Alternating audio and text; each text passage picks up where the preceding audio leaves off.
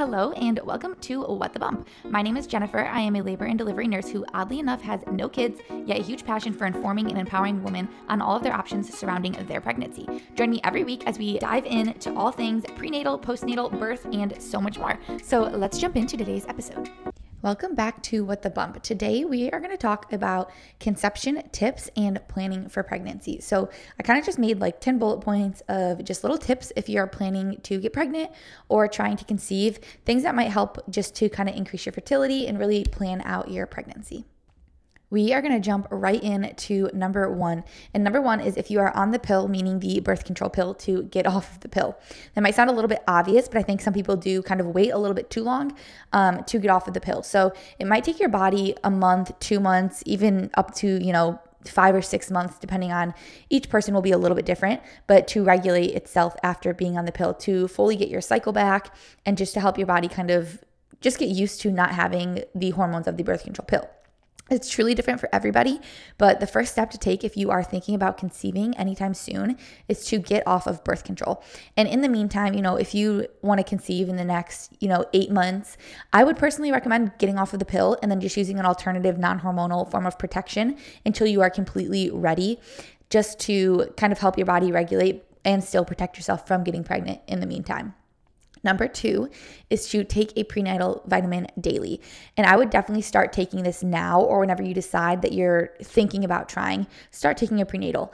I personally have taken a prenatal for like the past 2 years, not because I've been trying to get pregnant for the past 2 years, but just because it honestly is basically like a multivitamin, but even better.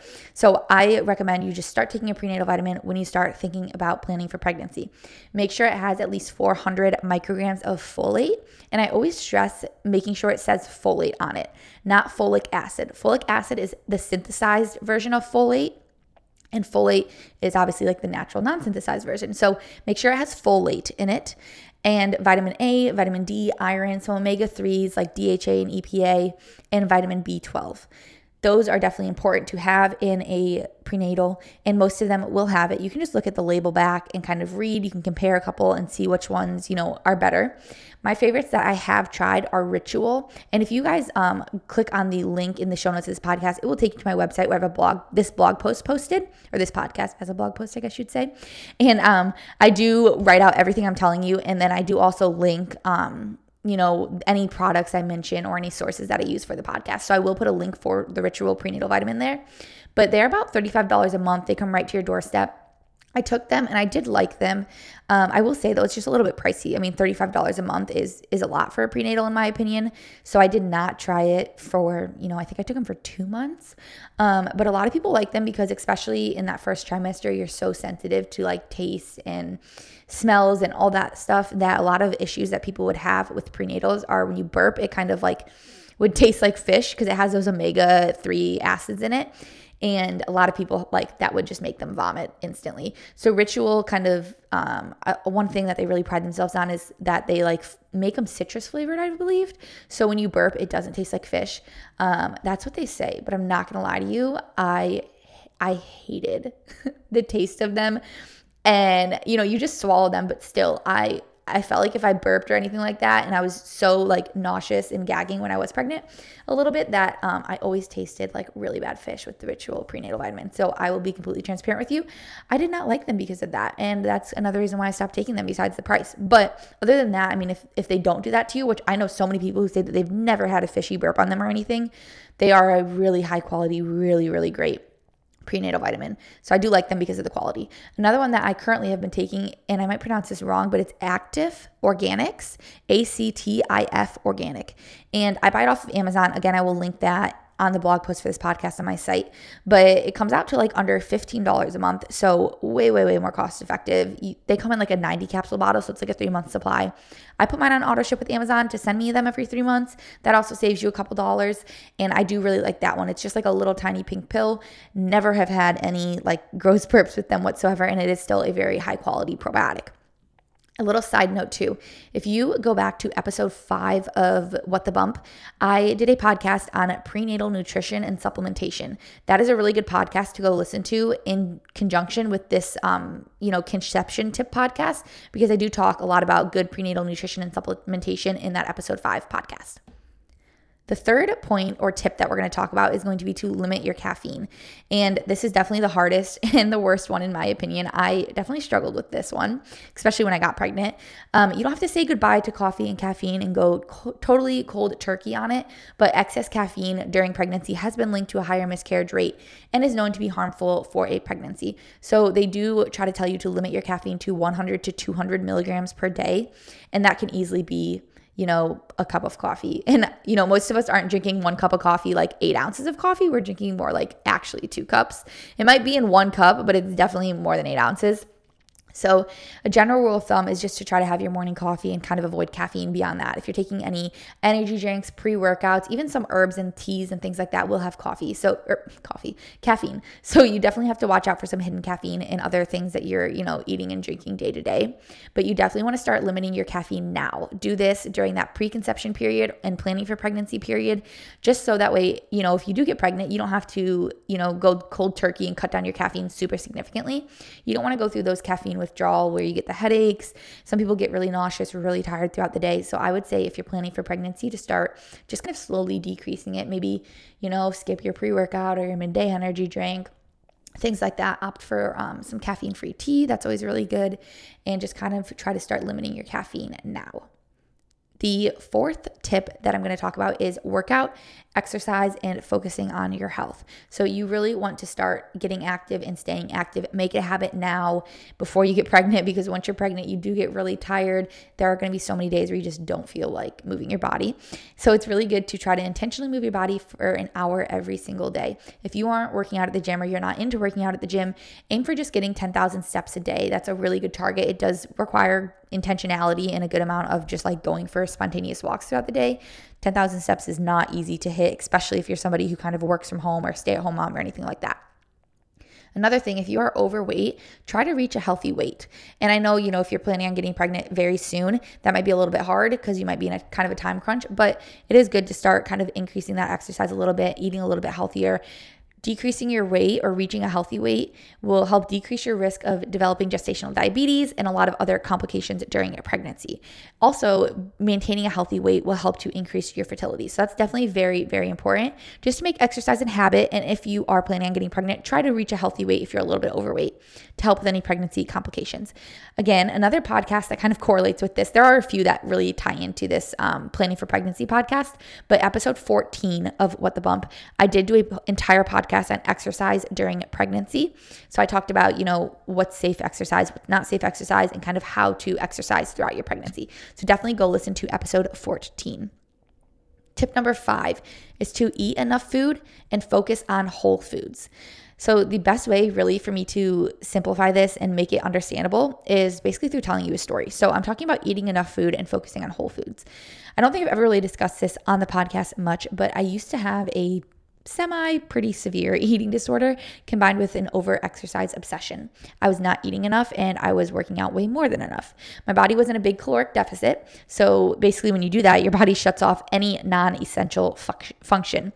And basically my body was just so limited on energy that it took all the calories, which is the energy that I had, and it gave it to fuel my brain, my organs, my digestion, functions that I actually could not survive without. And this is often called starvation mode, where your body literally is starving. So it kind of shuts off anything that is not essential for you to live. And guess what is not essential for you to live? Your period and ovulation are not considered essential to your body when you're in starvation mode. So I did not get a period for literally 3 years. And it was literally because I was not eating enough and I was exercising too much. So, my body was like, okay, no period for you because we don't have the energy or the calories to spend on it. It took me over a year of being in a caloric surplus with very little exercise, restoring basically all my weight loss and lots of physical healing to completely regain my cycle, my ovulation, and my period back. Your body is smart, and it goes back to like those natural instincts of evolution where, if your body thinks that there's a famine or there's not food out there or there's not resources or it's just not an optimal time to have a baby, to take care of a baby, maybe the baby will not do good in the conditions of the world right now. Your body, those natural deep instincts will tell your body, okay, well then, we don't want to get pregnant. We can't get pregnant. There's not enough food out there to feed mom. There won't be enough food for a baby. So let's stop ovulation. And that's literally what happens. Your body's smart and it just stops ovulating because of that. So make sure you're eating enough food and focusing on whole foods. It's definitely not the time to go on a diet or to change up, the foods that you're eating drastically, like going keto or low carb or anything like that. Eat enough food, focus on eating whole foods, and you will be just fine. Number 6, if you are planning to get pregnant, this will save you some time. It's paying attention to the timing of sex. If you're trying to get pregnant like ASAP, try to track your cycles if you've not already. I use the Flow app and I really like it. It's free. You just literally track your menstrual cycle, like when it starts and ends, and it kind of predicts ovulation. It does need a few, maybe even like 2 to 3 cycles in there to more accurately track ovulation. You can also look up basal body temperature charting. If this is something you guys are interested in, I will do a podcast, just let me know. But basal body temperature charting is basically where you take your temperature with a basal thermometer first thing in the morning, like literally before you get out of bed, before you even sit up in bed. Like they tell you not to move and just to take your temperature. You often see a temperature spike after ovulation that stays elevated. Honestly, I'm not exactly sure if it stays elevated for insanely long or if it's until the end. I don't know, but it stays elevated for quite some time and it helps you predict your monthly ovulation. So, you take your temperature, you see the spike, and then after you do that a few times, it lets you know that you ovulated right before that temperature spike. So it does help you predict that ovulation. Now, like I said, I just use the Flow app. I pay attention to changes in cervical mucus. That can also be another thing that will help. It definitely becomes very sticky and this might sound really gross, but an egg white consistency during ovulation. A lot of women can tell when they ovulate because of that cervical mucus change. And you probably can too. If you don't know you can, you just probably haven't been paying attention. So pay attention to your cervical mucus on the times that you ovulate and you will probably know when you ovulate. They recommend that you start having sex 5 days before ovulation, the day of ovulation, and then the 2 days after ovulation. And my way basically to simplify it is just if you're trying to get pregnant, next month, have sex every other day for the whole month. And odds are you're going to fall somewhere within that fertile ovulation window if you just do it that way. Number 7 is to avoid lubricants. I don't really know how much this plays a role, or I really didn't look up studies as far as, I don't even know how they would really study it, but studies as far as, how much this really affects fertility. But I have, heard and do know that some water-based lubricants can make it difficult for sperm to travel, especially travel up through the cervix. So if you can, I would just avoid using all lubricants and just let your body do its natural thing. Number 8 is to quit any bad habits ASAP. Bad habits meaning, if you're smoking, if you're drinking, if you're doing any drugs, obviously, please kick those to the curb ASAP. Even very early in pregnancy, they can cause birth defects and fetal issues. Alcohol can mess with your fertility and your ovulation, as well as alcohol does decrease the sperm count in men. So if you are planning to get pregnant, I would go ahead and make it a habit to just stop drinking now. Alcohol does nothing to aid in your fertility. It does nothing to aid in pregnancy planning. So I would go ahead and just kick that to the curb as well. Skip the drinks if you're out for dinner, have water, have anything else, but definitely avoid the alcohol. And even, if you've been trying for a little while and you're finding it difficult and, your husband or significant other drinks a lot, I would definitely suggest that they stop drinking for a little bit and see if that helps your pregnancy planning as well. The next tip is going to be to avoid toxins, even in basic medications. So avoiding toxins, I recommend avoiding acetaminophen, which is also known as Tylenol, in all cases possible. Truly, you should schedule a preconception visit with whatever physician you're going to be following. Make an appointment with them to go over all the medications you're currently taking. If you're taking anything besides a prenatal, like a probiotic and a fish oil, I would definitely do some heavy research, talk to your provider, make sure it is safe during pregnancy. Some providers might tell you that Tylenol is safe during pregnancy. I did record a podcast, episode 17, talking about toxins during pregnancy, and I really, really, really went in on acetaminophen and Tylenol use during pregnancy. Like I said, some doctors will tell you it's fine. Research definitely heavily backs the fact that it is probably not the safest thing for you to be taking during pregnancy. So go for sure. This is a must. Along with this podcast, listen to episode 17. It's toxins you need to know, toxins you need to avoid during pregnancy. And that will definitely tell you more about toxins during pregnancy. But if you're taking anything besides prenatal, probiotic, and fish oil, do your research, talk to your provider, and make sure that it is safe during pregnancy. The last preconception tip and pregnancy planning tip is going to be about sleep. You want to aim for 8 hours of sleep a night. Women who lacked in sleep and getting enough sleep have been proven to have irregular cycles and complicated ovulation. You don't want complicated ovulation when you're trying to plan a pregnancy. So sleep, 8 hours a night. Stay off your phone for 2 hours before bedtime. Invest in blue light glasses. I love Zenni Optical. I have got my blue light glasses from there. They're so cute. I even embroidered like my initials on the side of them. Again, if you guys go to the show notes and click the link, it will take you to my website, and I will link these products. Not a single tiny ounce of this is sponsored. It's literally things that I've paid for and tried, and trust me, I have nobody wanting to sponsor me. But I got mine from Zenni Optical. I think they were like only they were definitely between $20 and $30. So super, super cheap. And you can put your prescriptions in them and everything like that. They have like hundreds of different designs, styles, colors. You can add the blue light. You can not add the blue light. You can do the prescriptions, but I do love my blue light. I don't have prescription glasses or anything like that. So I just added the blue light over there, just plain like not non-prescribed lens. And I love them. I work night shift, so getting this 8 hours of sleep is not something that I'm good at. And I do wear these glasses all night long just to kind of help, my brain and my body adjust a little bit better to working nights. I'm coming off night shift in a month, and I'm so excited because if you are on night shift, here's a bonus tip. Try to get off night shift. Even if you love it, your body does not. I don't care what you think. I don't care how good you think you feel. I promise you, your internal body does not like night shift. And that is really all of my tips for conception and pregnancy planning. Like I said, go back and listen to a couple of those episodes that I've previously recorded that really tie into this. It was episode 5 on prenatal nutrition and supplementation, episode 14 on exercise during pregnancy, and episode 17, toxins you need to avoid during pregnancy. Those will all definitely really help kind of coincide with this podcast, give you a little bit more tips and tricks to go along with planning your pregnancy. But I really hope you guys enjoyed this podcast.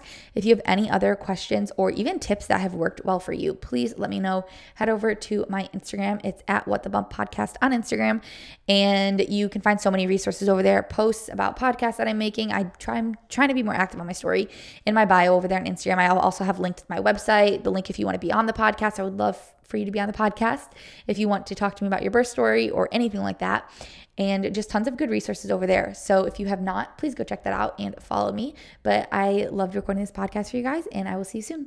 Thank you for tuning into today's episode. I really hope you enjoyed it, and I will see you next week to talk more about the bump.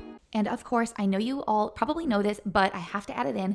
I make every effort to broadcast correct information through this podcast, but I am still learning so much. So I am in no way providing medical advice through this podcast, just sharing the things that myself and others have experienced or learned. Make sure to consult your physician before taking anything from this podcast and changing your health. This applies to any guests or contributors that I also have on this podcast. Thank you, and I will see you next week.